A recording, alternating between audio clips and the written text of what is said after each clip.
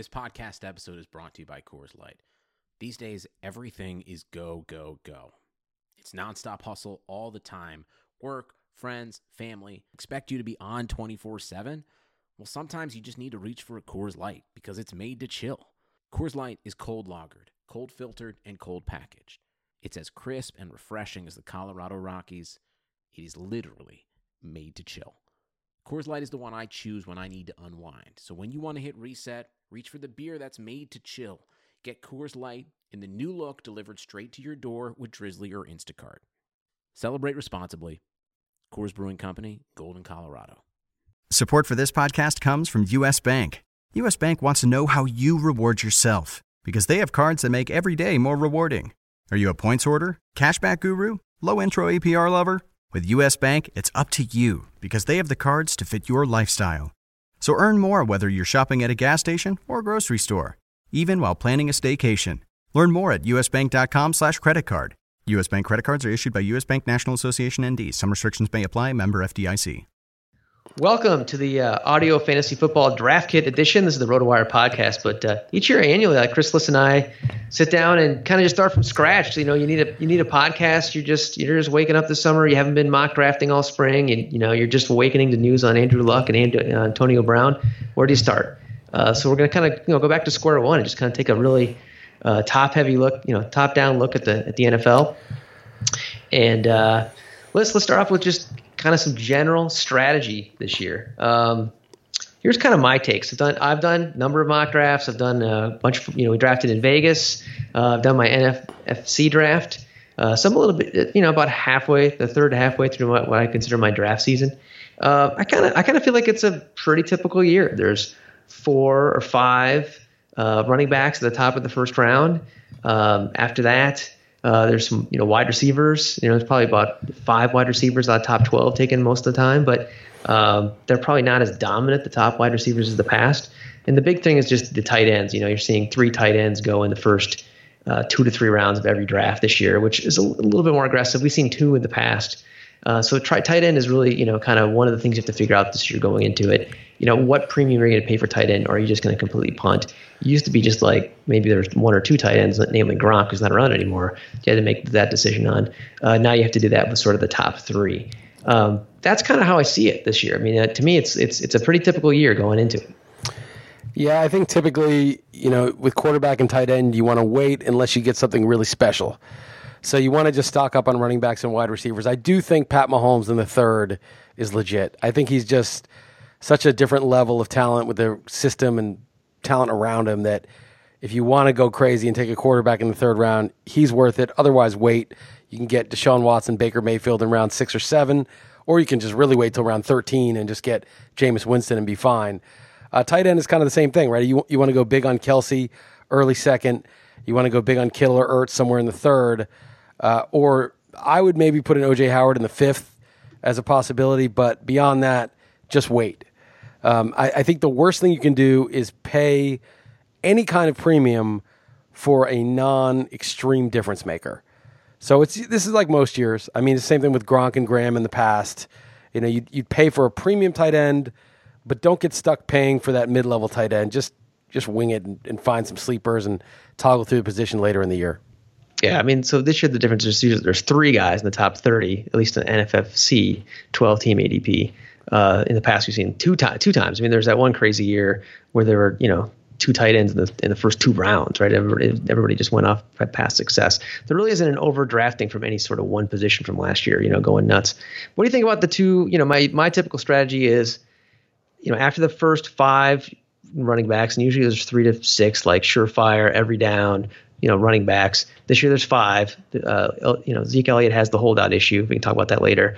And then later in the draft, I'd like to go, 2 wide receivers and then 2 or 3 wide receivers, and then take quantity over quality at running back. Hope you find a couple that pan out, and then you've got a good team, and you don't have to deal with the week-to-week variance of trying to pick your wide receivers every week. And that usually works out pretty well for me, especially on the years where I hit the running backs. I mean, that's what it really comes down to.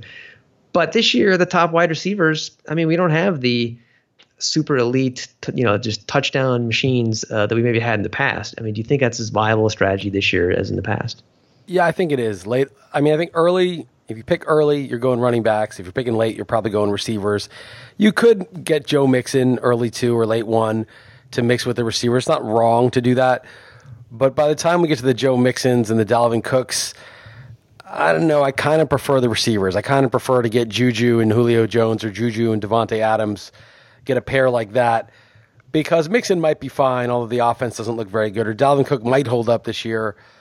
But I feel like you may be right about whichever one of those running backs you get, but as long as those receivers stay healthy and receivers are less likely to get hurt, it's money in the bank for those guys. And they may not be like, I mean, they're still pretty good. I mean, Devontae Adams, mediocre of a talent as he may be in real life, he's going to get 100 catches and double-digit touchdowns.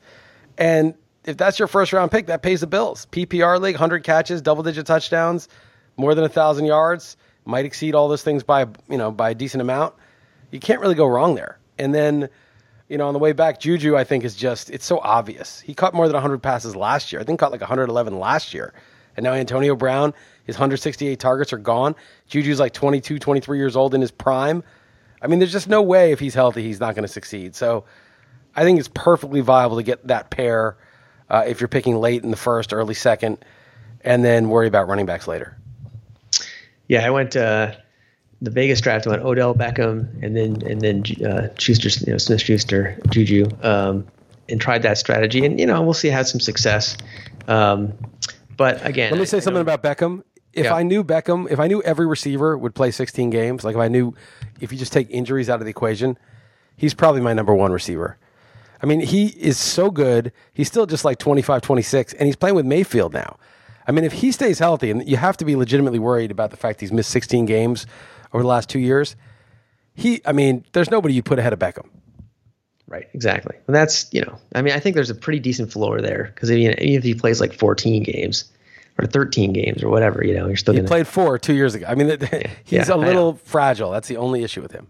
Yeah, exactly. And with wide receivers first strategy, that's really what you're banking on is you want guys who are going to play 16 games, get their 1,000 yards, their 8 touchdowns, and then, you're set. You plug it and set it, and then you start to pick up running backs. No, he's good for 1,410 touchdowns floor if he's healthy all year. Yeah, right, exactly. Well, I was saying floor. That's like the worst case scenario on your first round pick is that he finishes, number 21 overall or 17 among wide receivers, which is not a good year, but it's not going to tank your team, right? That's not going to be the reason why you lost the league. You're going to have lost the league or won the league because, your 5th to 7th round running backs either, in other positions either, came through or didn't come through. That's generally how I approach it when you go with the wide receiver first strategy. Let's talk about, so that's kind of from a strategy standpoint. From the big ticket news items, that if you're listening to the podcast today, you kind of need to research and figure out. I mean, to me, the big ones are the holdouts. You got Zeke who's holding out. You got Melvin Gordon who's holding out. They're both top, if not, top number 1 overall. I would take Zeke number 1 overall if he's in camp right now, healthy, everything's good, in my opinion. I know we've had this debate before. You take Barkley, but it's really just, so it's super close. Don't overthink it. With the holdout, though, obviously it's a huge equation.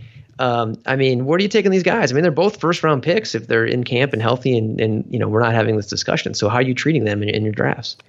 I would take Zeke pretty early still, probably 4th, maybe 5th. Certainly if he falls in the middle of the first round, I'm snapping him up. I don't think the Cowboys are going into the season without Zeke, or if they would, it'd be a game or two. I just think he's too important to that team. I don't care what these woke sabermetric people think. Running backs don't matter. It's just not true in the Cowboys' case. He's the key to their offense. And they do have a contending team, and they're going to pay him something. They're going to figure it out.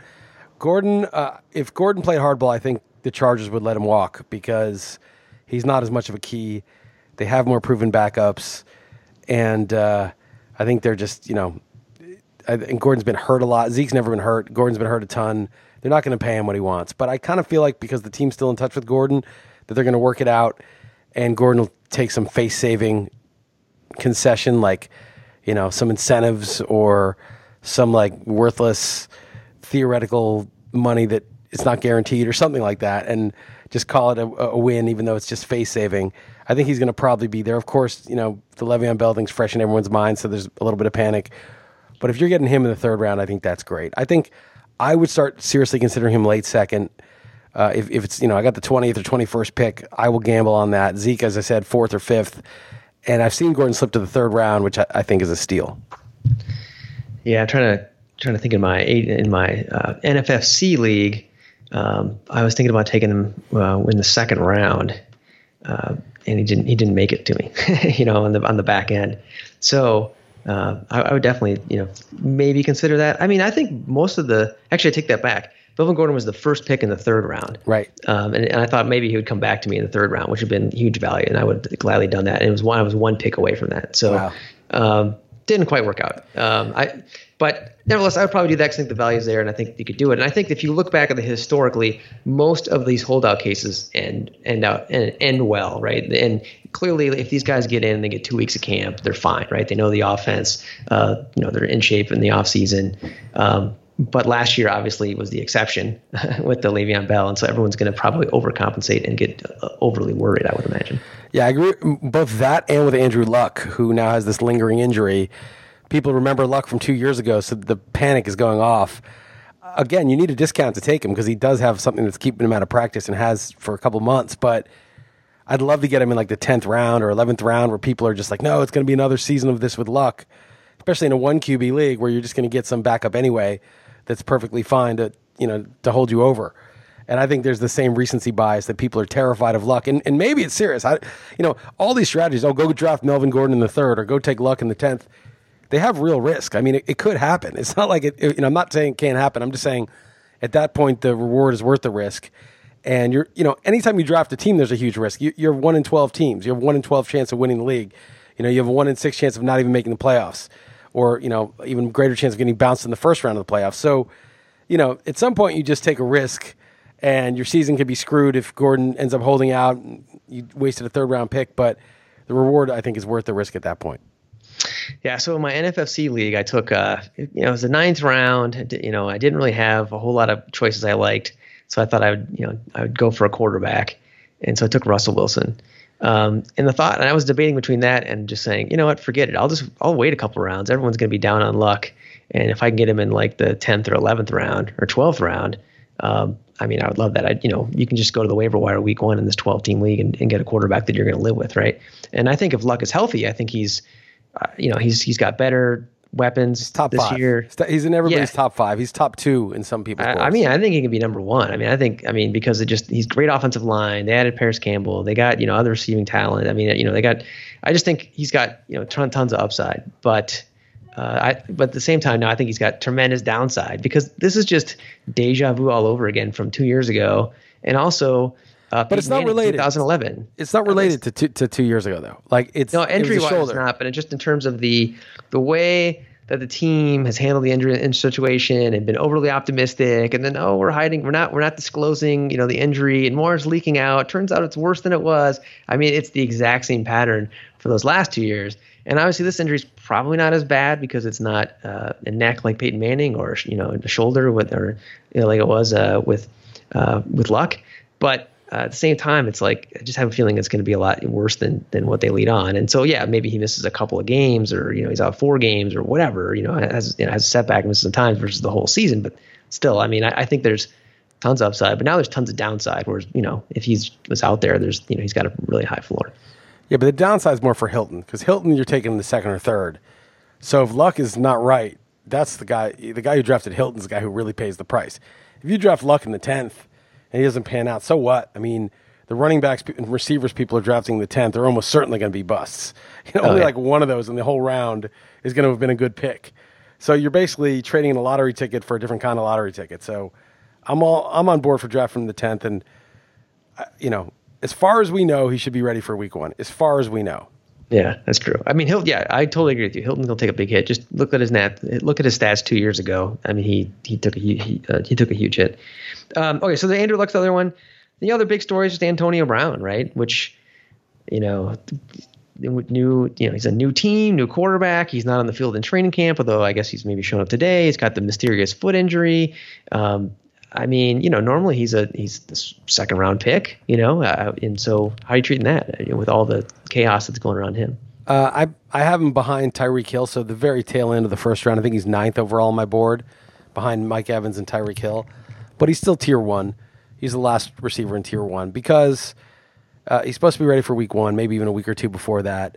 The helmet thing is resolved. He's happy to play in the new helmet. He may not be happy, but he's agreed to it. I was hoping that he was just insisting on playing in his Steelers helmet, like literally with the logo. So you had like a team of Raiders, and then you had like a Steelers guy in the huddle. He still had that old helmet on, but no, apparently he's going along with it. And the foot thing's not that serious. I think he'll be fine. I mean, I think there's always risk. New system, new quarterback. He's 31 years old. There's a whole bunch of stuff that could go wrong, but I think there's a chance, and I'm going to say there's like a 10 or 15% chance that he doesn't just lead the league in targets. He leads it by like 15 targets, that he gets like 190 targets. There was that year that Julio Jones got 202 targets. Somebody else, I think it was Brandon Marshall, got a ridiculous amount. Pierre Garçon had 180 targets one year. Once in a while, there'll just be the guy in the team that just gets everything.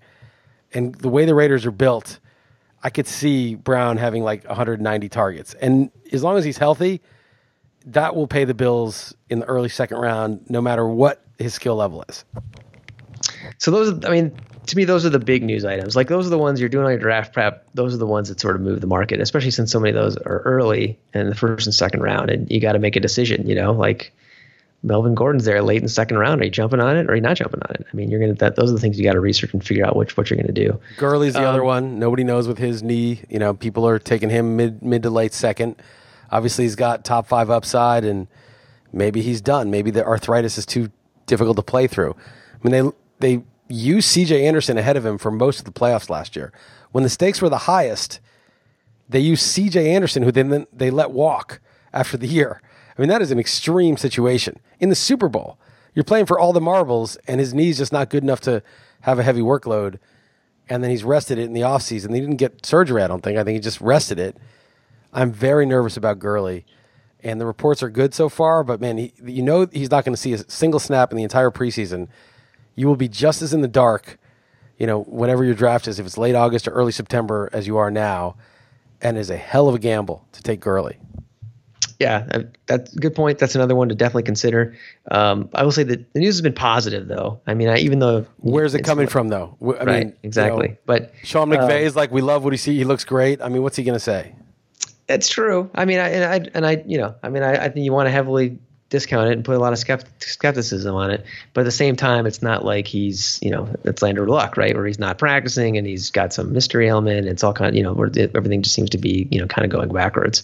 So that's the only positive thing I would say out of that. But yeah, that's another one that you definitely need to get your arms around and figure out what you're going to do and when you're going to take them, because it's possible that you could be in drafts and all these guys could fall way below their ADP. And then even though you don't want to take them, maybe you just got to pull the trigger. I mean, like you said, you've got a little over 8% chance to win your 12-team league. You're probably going to lose. So, go for broke at some point.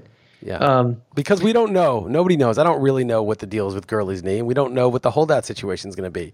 So the fact that nobody knows means that you're dealing with uncertainty, and you're dealing with risk, and you're dealing with reward, and there is a price where all these guys are amazing picks, whether or not they pan out. It will, just a good gamble at a certain point. I think when you get into the third round, late second, early third for any of these guys is a good price. Okay, let's go. Let's go through the rankings. Let's go through your rankings. We're going to kind of just look at the top of the board and maybe pick out some players we like in the middle and the late rounds. Quarterback. We've talked about some of these people in your rankings. I mean, it's generally just wait on the quarterback year more than ever, right? I mean, it seems like last year was like the year where it's like, oh my goodness, don't even think about taking a quarterback ever, right? And now, I mean, it's the same thing. Other than if you think Mahomes, is a difference maker that you can get earlier than you maybe expect.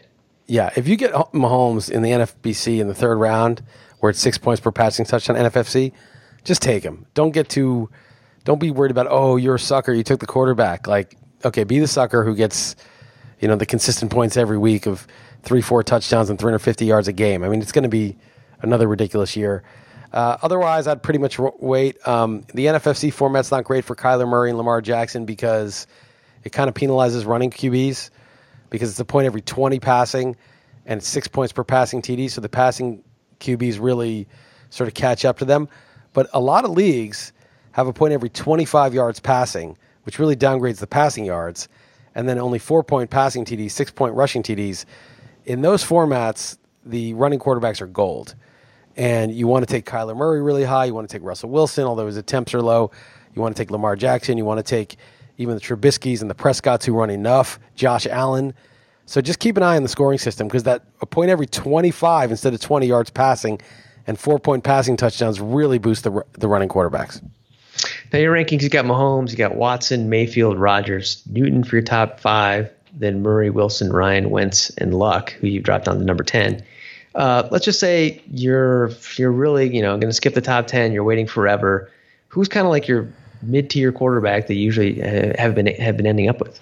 I've only been in 2 leagues. I only have 2 drafts, and one of them I waited a long time, and I got it was the exact format I described: point every 25 and only 4-point passing touchdowns. And I got Kyler Murray in like the 13th or 12th, and then I backed him up with Josh Allen. So I got 2 running QBs. And then in the other league, I took Mayfield with the 7th pick and then waited forever for my backup and took Sam Darnold in like the 19th round.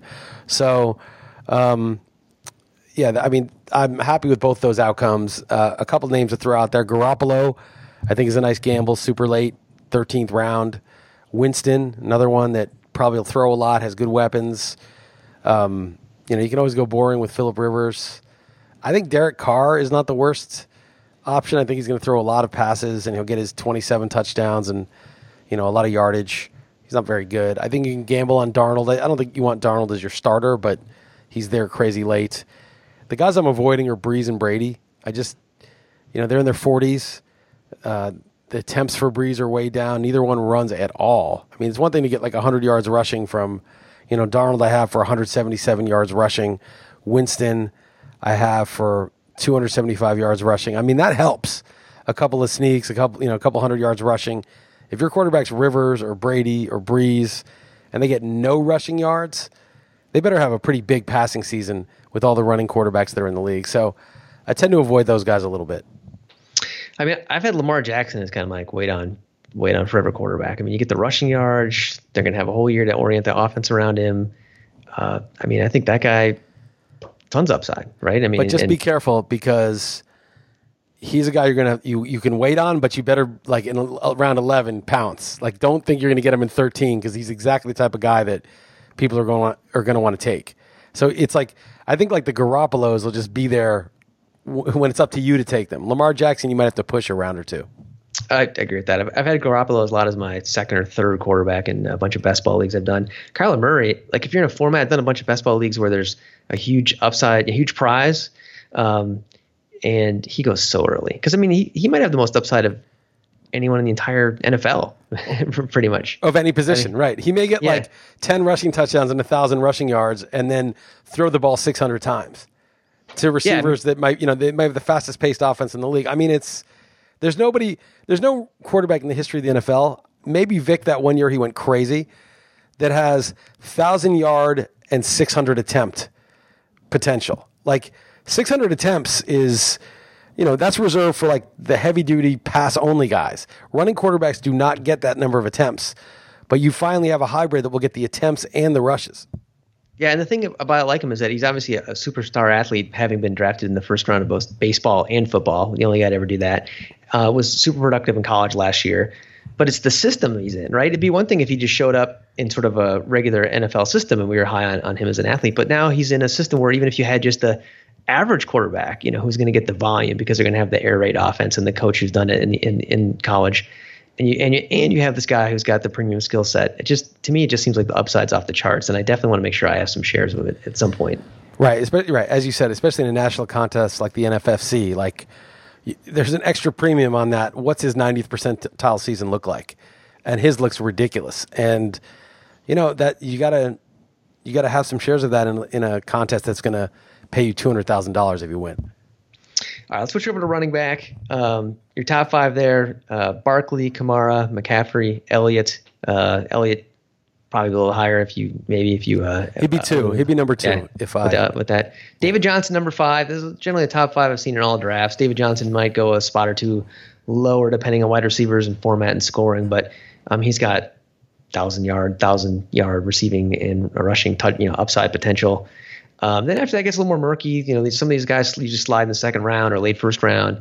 You've got the rest of the top 10 is James Conner, Le'Veon Bell, Todd Gurley, Dalvin Cook, Joe Mixon. You're a little lower on Bell. I mean, I see Bell going as a no. You must not be looking at PPR. If you're Bell is number 6 in PPR.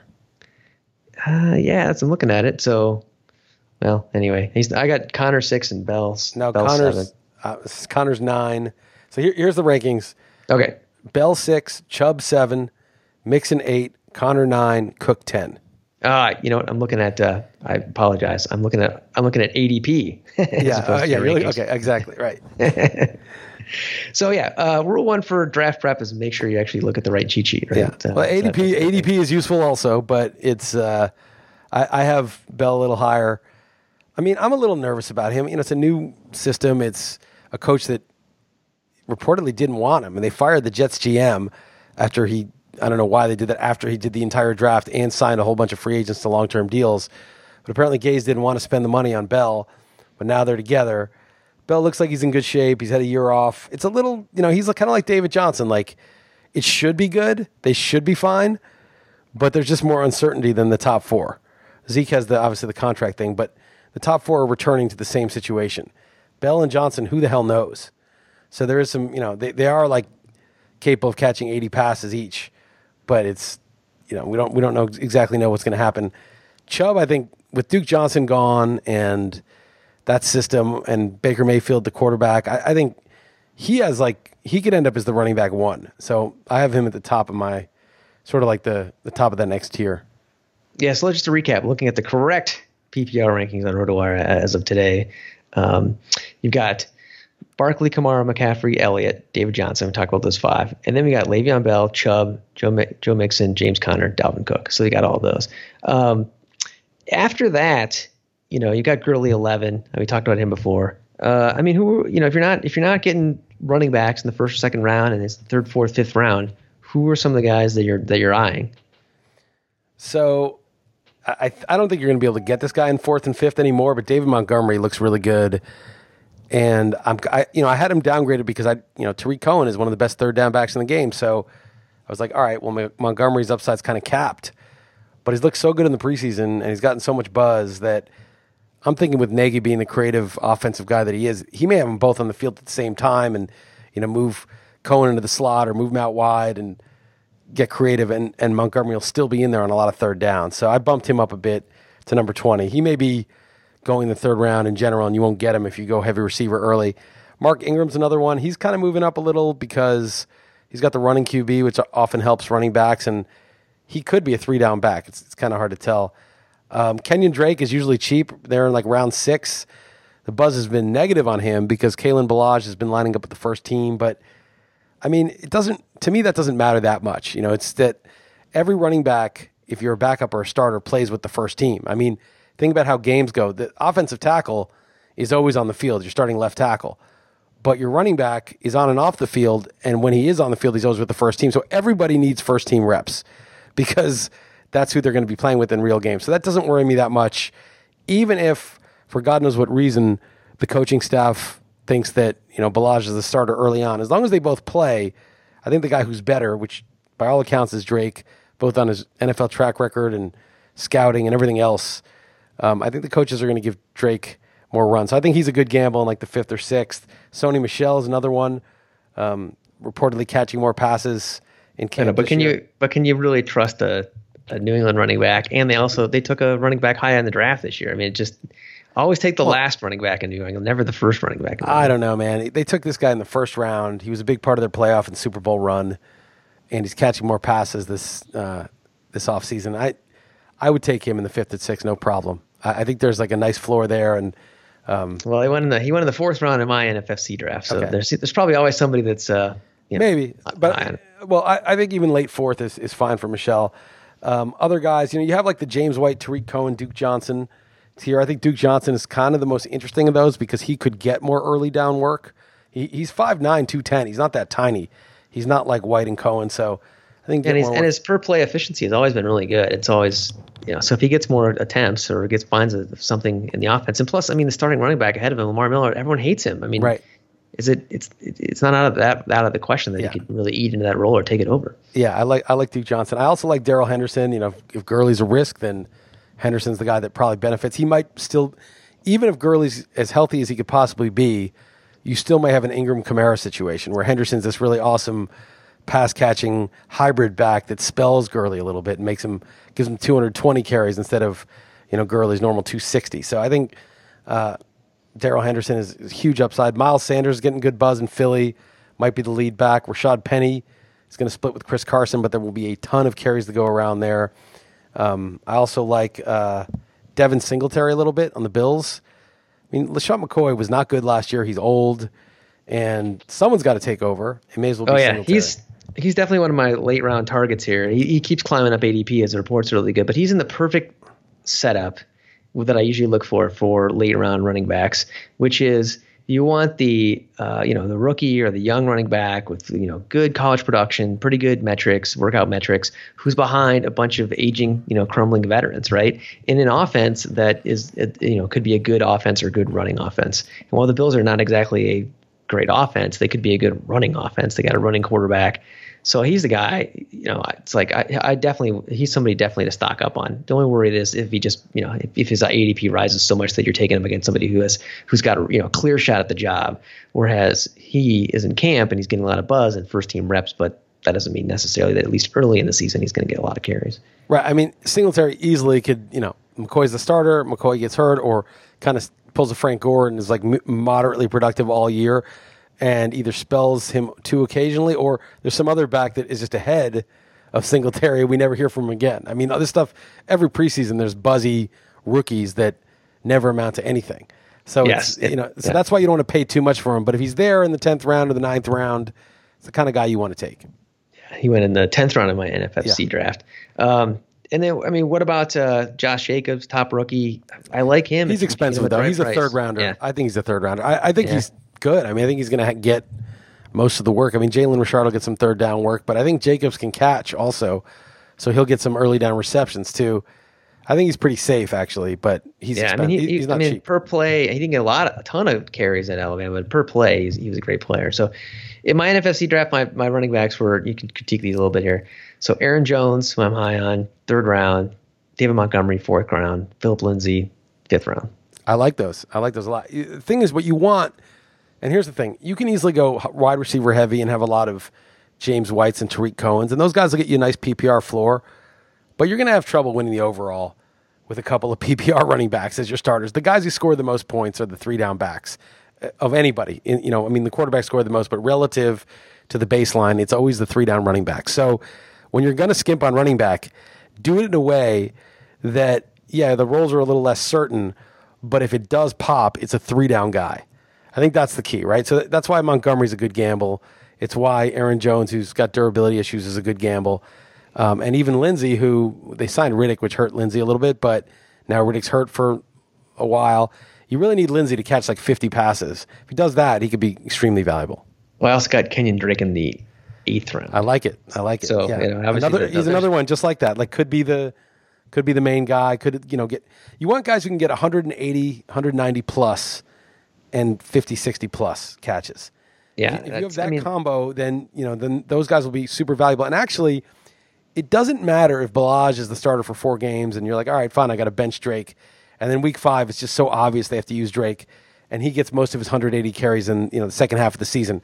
As long as you're getting even a 4 or 5 or 6 game stretch, preferably in the NFFC playoffs, where the guy is the full-time 3-down guy, it's worth it, even if his season totals aren't that impressive. Let's switch over to wide receiver. Your top, let's make sure this time around I have it correct. Your top 5 are Hopkins, Juju, Julio Jones, Devontae Adams, Odell Beckham, and then you got your rounding out top 10. You got Michael Thomas, who you're a little bit lower on than most. Yep. Mike Evans, Tariq Hill, Antonio Brown, Adam Thielen. Why are you lower on Thomas and those? You said it before, but maybe you can just repeat it again. Well, he set the all-time record for catch percentage by a massive margin. People don't understand how many standard deviations this is. Put it this way, the all-time record for a 100-target receiver who got at least 100 targets since we've been tracking it, in catch percentage, the percentage of catches versus targets, was Wes Welker in 2007, had 77.8 or something percent of his targets he caught from Tom Brady. The guy after Welker, the guy who was in number 2, I can't remember who it is, but it's like 77.5. The guy who's third is like 77.3. Michael Thomas caught 85 point something percent of his targets. Just think about that. of all time, first was 77 and, went down incrementally by like 0.1%. And all of a sudden you're 8% higher than the all-time high. That's just, it's such an outlier. Now, it's not just totally random because Drew Brees is the all-time completion percentage king. The NFL is a dink and dunk league now. The completion percentages league-wide are much higher. All that's fine. But Michael Thomas will catch 78, which would have been the all-time record, by the way, or something like that this next year, or 79. So he's going to lose some of the efficiency that he got that was just unsustainable, inhuman amount of efficiency.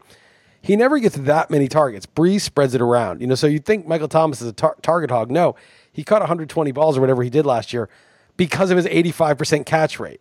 So he only got like 149 targets, 145 targets. He didn't get targeted as much as Davante Adams or Juju or Antonio Brown last year. So he doesn't get crazy amounts of volume. Also, he doesn't make a lot of big plays. His efficient per play yards per target is just completely driven by that catch rate. His yards per catch are like 11 or 12. It's nothing special. He's not fast. He's not especially explosive. And he is a red zone guy, but he's not Davante Adams where you have Rodgers who throws a ton in the red zone and he always looks for Adams. So he's not a dominant red zone guy. He's not explosive. He doesn't get an inordinate number of targets. And while he is the most efficient catch percentage guy in the history of the league, I think that outlier number is going to come down a little bit. All right, so you got Tyreek Hill at number 8. Are you worried at all about the risk of him getting suspended, missing the season? I actually passed him over in the NFFC league just because. You're worried about him beating somebody up again? Well, family member. He has not made a lot of good life choices, and it just seems like something else could pop up, and then you get a 0. Maybe we're past that, and the NFL and the Chiefs and everybody has moved on, but it to me it's more than an insignificant amount of risk. Yeah, I don't really worry about it. I heard different things. I don't want to get too deep into the case, but a guy I know who's a Chiefs fan, and take that for what it's worth, was telling me that apparently, like, they concluded that that none of that stuff had like that he did not break his kid's arm, and that was all like, that was based on something his wife said that was used to like threaten him and blackmail him or something. So who knows what the actual truth is, but it's possible that. That he didn't get suspended because he actually didn't do it. Usually we think, oh, he beat the rap, or Ryan Braun's, steroid test. Yeah, well, he got out of it the first time, but that was custody, a chain of custody. It was like a technicality. We always think he probably did it, but in this case, it's possible he didn't do it. So I don't know. I mean, he's been in the league a few years. He obviously did something very bad in college, and that's on his record. But if this didn't happen, then it might not be a big risk. Now, even just being with, even if it didn't happen, he's obviously associated with a situation that was out of hand. But I don't know. Bottom line, I'm not especially worried about that. He's played a couple years. They didn't have any incidents. And then I have Antonio Brown 9. We talked about him. Well, let me ask you this, since you're a Vikings guy. I have Thielen 10, and I feel like I'm high on Thielen relative to the rest of the market. And I just look at Thielen and his 109 or 110 catches, whatever he had last year, and I'm like, this guy's been good for 3 years now. They don't throw to anybody except him and Diggs, and the entire offense. Maybe Rudolph and Cook get a few, but it's not a lot. What's the downside with Thielen? I don't understand why people are so concerned with him. The only downside is just that Zimmer, the head coach, has said that he wants to run the ball. Last year, changed offensive coordinators so they'd run the ball more. So they're going to try to run the ball more this year. But I think Thielen will be fine, because I think all they're going to do is just narrow the passing tree. And it's just going to be those two guys, and that's it. Rudolph, they're phasing out. They have Irv Smith, who they're going to move around in a bunch of roles, but he's a rookie. I can't see him getting a ton of targets. I basically think they'll just have no third wide receiver, and Thielen will be good. I mean, the crazy thing about Thielen is if you look at his stats, 5 years in a row, he's improved every year in just about every metric. I mean, more targets, more yards, yards per reception. I mean, he's gotten better every year. So, is he going to get better again in his 6th year? Yeah, probably not, but I can't see a humongous drop off. So yeah, he's somebody I've been picking away, and I really regret not. I was going to go at either Jones at running back or him in the 3rd round in this NFFC draft. And hindsight 2020, I think I would have gone Thielen. Because you got Drake and Lindsey and Montgomery later. If you knew you would have got those running backs, you would have gone a 3rd receiver. Oh, definitely, for sure. Because I think he's got such a high floor. You know what I mean? Like, sure, his targets might drop off a little bit. They may run the ball a little bit more, but he might go back to his 2017 numbers as opposed to last year. Yeah, I don't understand that argument, because it's like you're telling me the Vikings aren't going to throw 500 times. That would be low. They're still got 500 targets to go around, even if it's a run-first team. So that's the crazy. It's not like they're going to throw. Nobody throws 300 times. Nobody throws 400 times. The lowest team in the league was 429, was the Seahawks. And that was an extreme run-first team. Basically, low is like 480 to 500. That's how many targets you're going to have to split up among people on the low end. And, of course, Thielen's going to get 140 of those. Yeah, I mean, they're going to be behind in some games. As much as I think the Vikings will be a good defense and maybe like 2 years ago, a great defense, odds are, they're going to be behind in their share games and have to throw the ball to catch up. Okay, mid-tier, after that, I mean, you went running back heavy early on, and now you're going to make up for it in the middle rounds. Who are the guys that you're eyeing that you hope fall in your lap? Well, if you talk about fifth round, you want to start in the fifth round. Mike Williams, love Mike Williams of the Chargers. He had 10 touchdowns on 66 targets last year, and obviously nobody can sustain that touchdown rate, but it wasn't a total fluke. The guy's 6'4", 220, gigantic wingspan. They look for him a ton in the red zone. He was really good at converting those attempts. Keenan Allen's never been a red zone guy. Maybe Hunter Henry, if he's healthy, and we still have yet to see a healthy Hunter Henry play a full season, maybe he grabs a couple of those. But I think Mike Williams gets 110 targets-ish. Could go more, but sort of his projections around 110. And I think he gets back to 10 touchdowns on 110 targets. And if he gets 120 or 130, if they either throw a lot or Keenan Allen were to get hurt, I think Mike Williams may be the favorite, along with Devontae Adams, to lead the NFL in touchdowns. So what about Chris Godwin and Tyler Lockett? I mean, are they getting too rich for you, or are they still? I hate Tyler Lockett. Chris Godwin, really? I moved him up. I mean, Chris Godwin's going to be the second receiver in a pass-heavy offense with Bruce Arians. He looks like he's good. He was decent as a rookie. He made a nice step last year. They lost Humphreys and Deshaun Jackson. They've got O.J. Howard, but O.J. Howard gets hurt a lot. And even so, it's just really three guys in the whole offense. So I can see the case for Godwin. But Tyler Lockett, I have like 40th. I don't see the case for Tyler Lockett. 41st. I don't understand why are people drafting Tyler Lockett in the fourth round? There's no more Doug Baldwin, so there's some target share to go around. No, it's just the best. I don't understand. Last year, Tyler Lockett had the most efficient season in NFL history for a wide receiver. 70 targets or more. He had exactly 70 targets, which is very low. He had 13.8 yards per target. The previous high was Jordy Nelson had like 12.3. Okay, in the last 25 years, Jordy Nelson on 98 targets had the highest efficiency. Deshaun Jackson is usually around 10 or 11. Julio Jones is usually around 9 or 10. Pete Odell Beckham was around 10. Nobody gets more than 11. And Jordy Nelson had 12 that one year when he went insane with Aaron Rodgers in 2011. But Lockett had 13.8. It is so off the charts. It is such an outlier. He had 10 touchdowns on 70 targets. It was just so out of control. So you say, well, he's amazing. Why wouldn't you draft him early? Despite being that good, and Doug Baldwin missing a game or two and limping around and obviously having to retire after the season, he was so banged up, he only got 70 targets. They did not see fit to even give him 90 or 100 targets, which is modest, despite his success. So I gave him 84 targets this year. I could see the case for giving him 90, 92 targets, but you can't give him 120 targets, and he would need 120 targets on a normal rate, even an excellent rate, to be a fourth-round pick, because he's, of course, not going to get 13.8 yards per target. It's not possible. So, we see Baldwin leaves, his 14 games of banged-up Baldwin leaves, and you replace it with DK Metcalf, who they drafted, I think, in the second round, Gary Jennings in the fourth, and John Ursua, another guy that they like and they drafted. So they replaced Baldwin with three rookies. I think those three rookies will at least have as much target share as a banged-up Baldwin. And then you have Lockett, who's really good, but he's not like the durable guy you can just like throw to 150 times. And last year they only threw to him 70 times. So I see like almost no path to upside. I think he'll get 90 targets for like 9 or 50 yards and 6 touchdowns. Okay, how about DJ Moore? He's another guy that I kind of like in the middle rounds. Obviously first round pick, second year. He's gonna step in and be the number one receiver. I mean, they're not a pass heavy team, but sometimes it's better to be the only game in town, right? I mean, don't you see him, taking a leap this year? Yeah, I have him 21 overall. I like him. He also gets rushing yards and rushing touchdowns sometimes, so that it's not a big deal. But 140 rushing yards and a rushing touchdown really add when you add up the numbers. The negative on him is that he's not the only game in town. Curtis Samuel has looked really good in camp, and he was a former second-round pick. And McCaffrey's like another receiver, right? So he takes a pretty big target share. And Olsen is back, and Olsen, when healthy, is also still pretty good. So it's more crowded than it looks. But yeah, I still like DJ Moore, and I have been 21. I could easily see him taking the leap.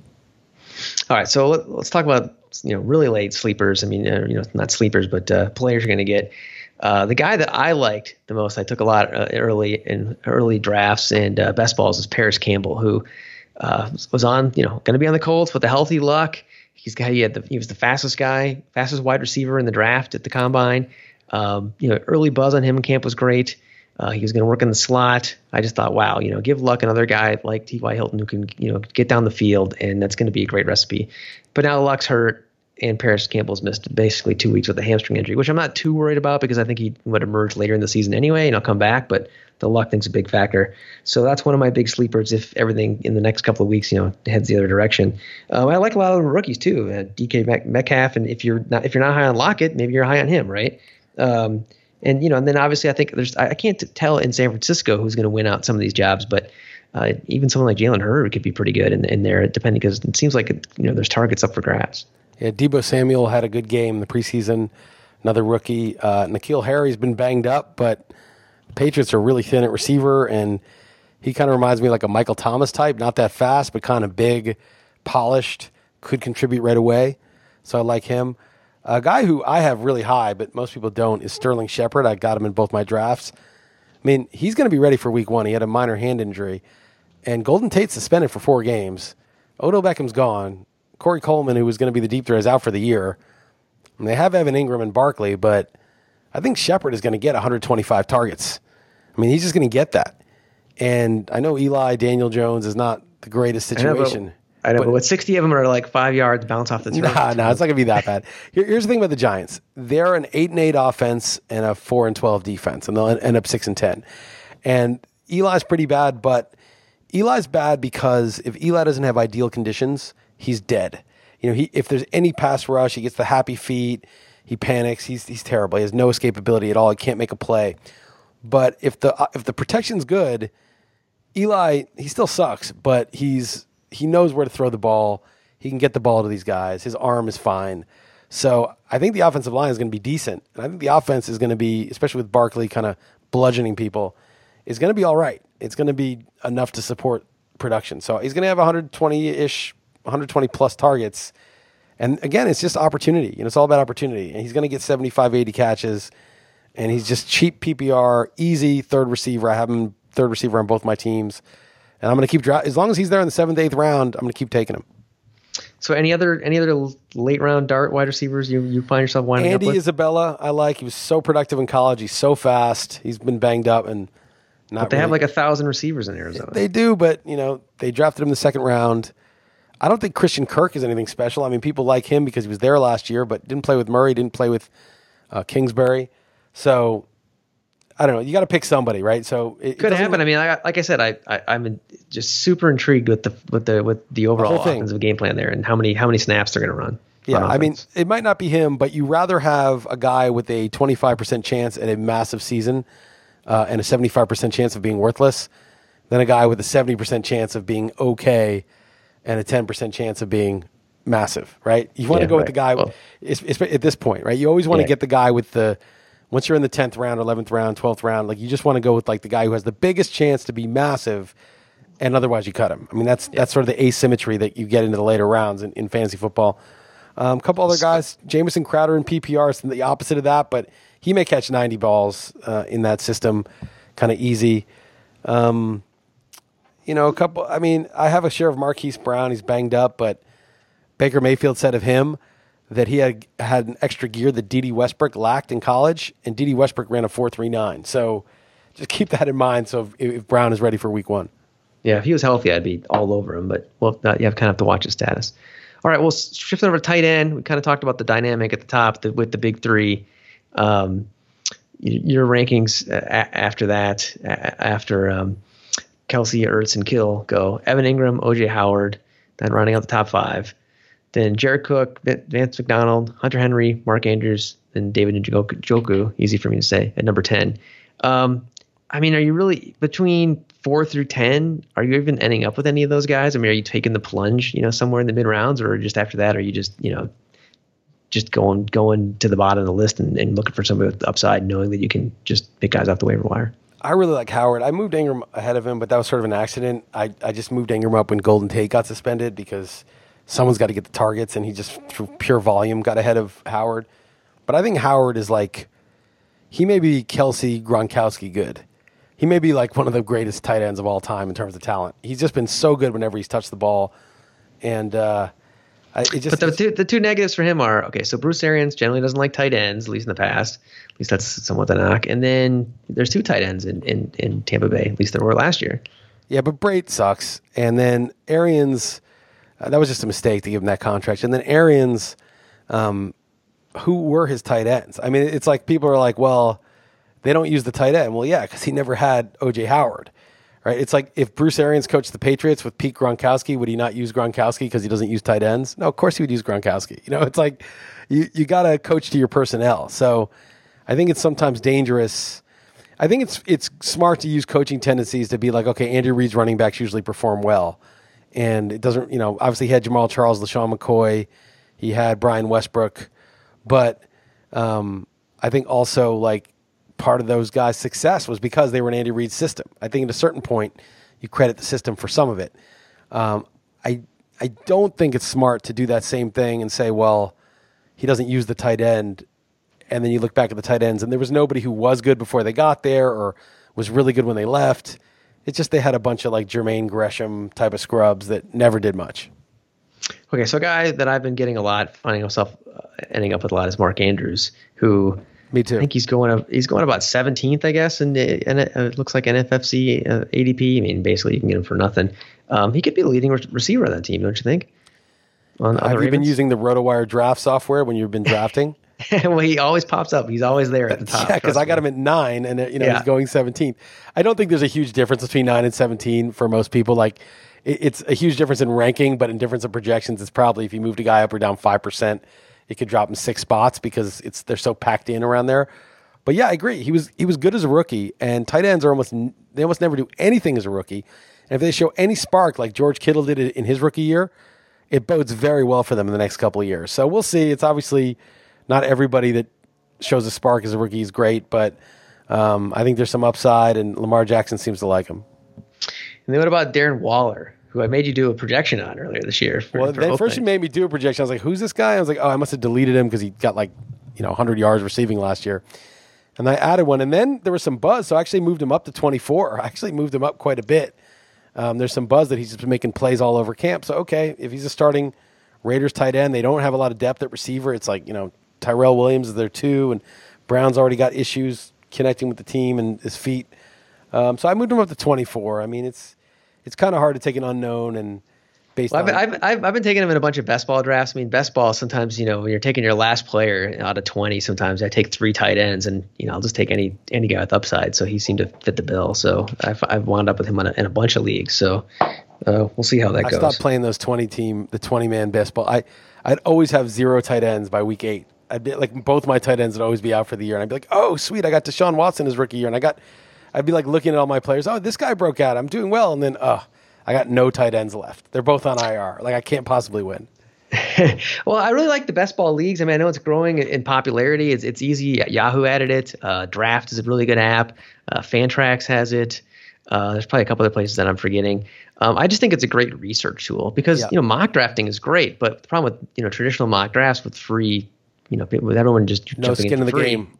Yeah, everybody quits after the second round, right? And the ADPs aren't realistic. You're not seeing what's available in the 11th or 12th because it's not real. No, there's a good point to doing it, and it is fun to draft with something at stake and then just let it play out and not have any work. I mean, I think it's a great concept. I just think it's a great research tool because what happens is, especially early in the season, and I've really started to integrate this in my process, is you just start doing them and then just players pop up and you're like, number one, like you do. Right. Yeah, who's that guy number one? So then you're forced to figure out who the Darren Wallers are of the world. But then also just a lot of times you'll just be struck by like, wow, that guy's going really early, or wow, everyone's waiting on that guy. Do a little more research. Sometimes it's just for whatever reasons, but sometimes you uncover some nuggets or just get a feel for the market. And to me, that's like 90% of studying for fantasy drafts in any sport is just knowing the player pool, 1 through 600, and so that you're going to an auction or a draft and you're fully prepared. And so to me, it's becoming an increasing part of my draft prep. Yeah. So I do all the projections in May for the magazine in April. So I don't really need that. I'm one of the, obviously most people, it's not their job to do that. So they're actually discovering stuff. I'm sort of like, yeah, I know the pool. And then secondly, I have 7 real drafts. And sometimes when I do too many best balls, and I end up with 11 or 12 drafts total, by the time I'm on my 10th draft, which is really only my 5th real draft, non-best ball draft, I'm like, draft fatigue. I'm like, oh yeah, I'll take a share of him. You sort of lose the super urgency of, this is the only, each of these is precious. Each of these drafts is all you got here in this draft. You can't get cavalier and be like, I don't have any Dalvin Cook. I'll get a Dalvin Cook share. I don't like getting a share of this guy, a share of that guy. I want to make sure that I'm getting the guys that I absolutely think are the best player at each pick, and not have so many drafts that I'm just sort of like, I'll add this to my portfolio. I'll have a little of this. I'll have a little of that. I want to make sure that I'm super focused in each one, and it dilutes it for me a little bit. So anyway, to each his own. I know they're fun. I know they're useful for a lot of people. Yeah, and the other thing I do, just in terms of draft prep, is I use an iPad and I use our iPad software. You should definitely, if you listen to this podcast, go to search for RotoWire in your app store for at least iTunes or Apple, and I go in there and I go through and you can mark in all your keepers, all your sleepers, all your tiers, all that kind of stuff. So that's all laid out for you. You can put in the keepers ahead of time during the keeper draft, figure out all the auction dynamics there. It does inflation. That's super, super helpful. So you kind of have an idea of who you can target.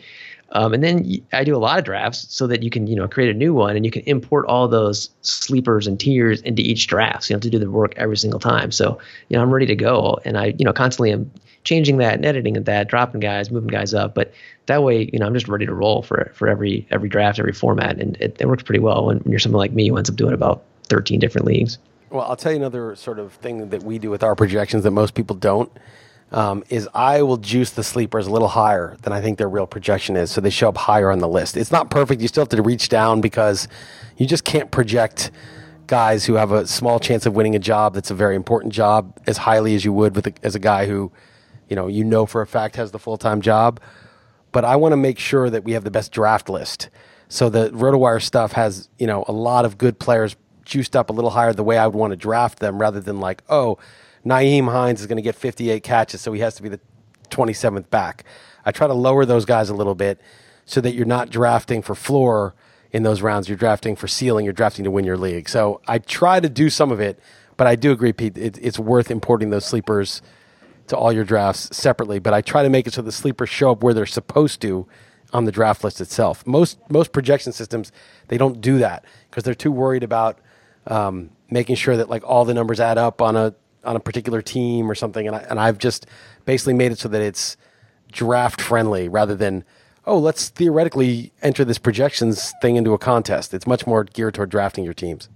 Yeah, I just do it because, even though I do this professionally and I draft a lot of leagues, so many times I'll, if I don't have a list in front of me, I will forget somebody, and then he'll get that player will get taken, and I'll be like, geez, I forgot about that guy. So I really try to get, even though it's the obvious sleeper, I try to make sure it's always right in front of my face because, once things are moving, you tend to start thinking about other things and forget. Well, one thing you should do is when you're drafting NFFC or whatever the whether it's ESPN commish or CBS or whatever.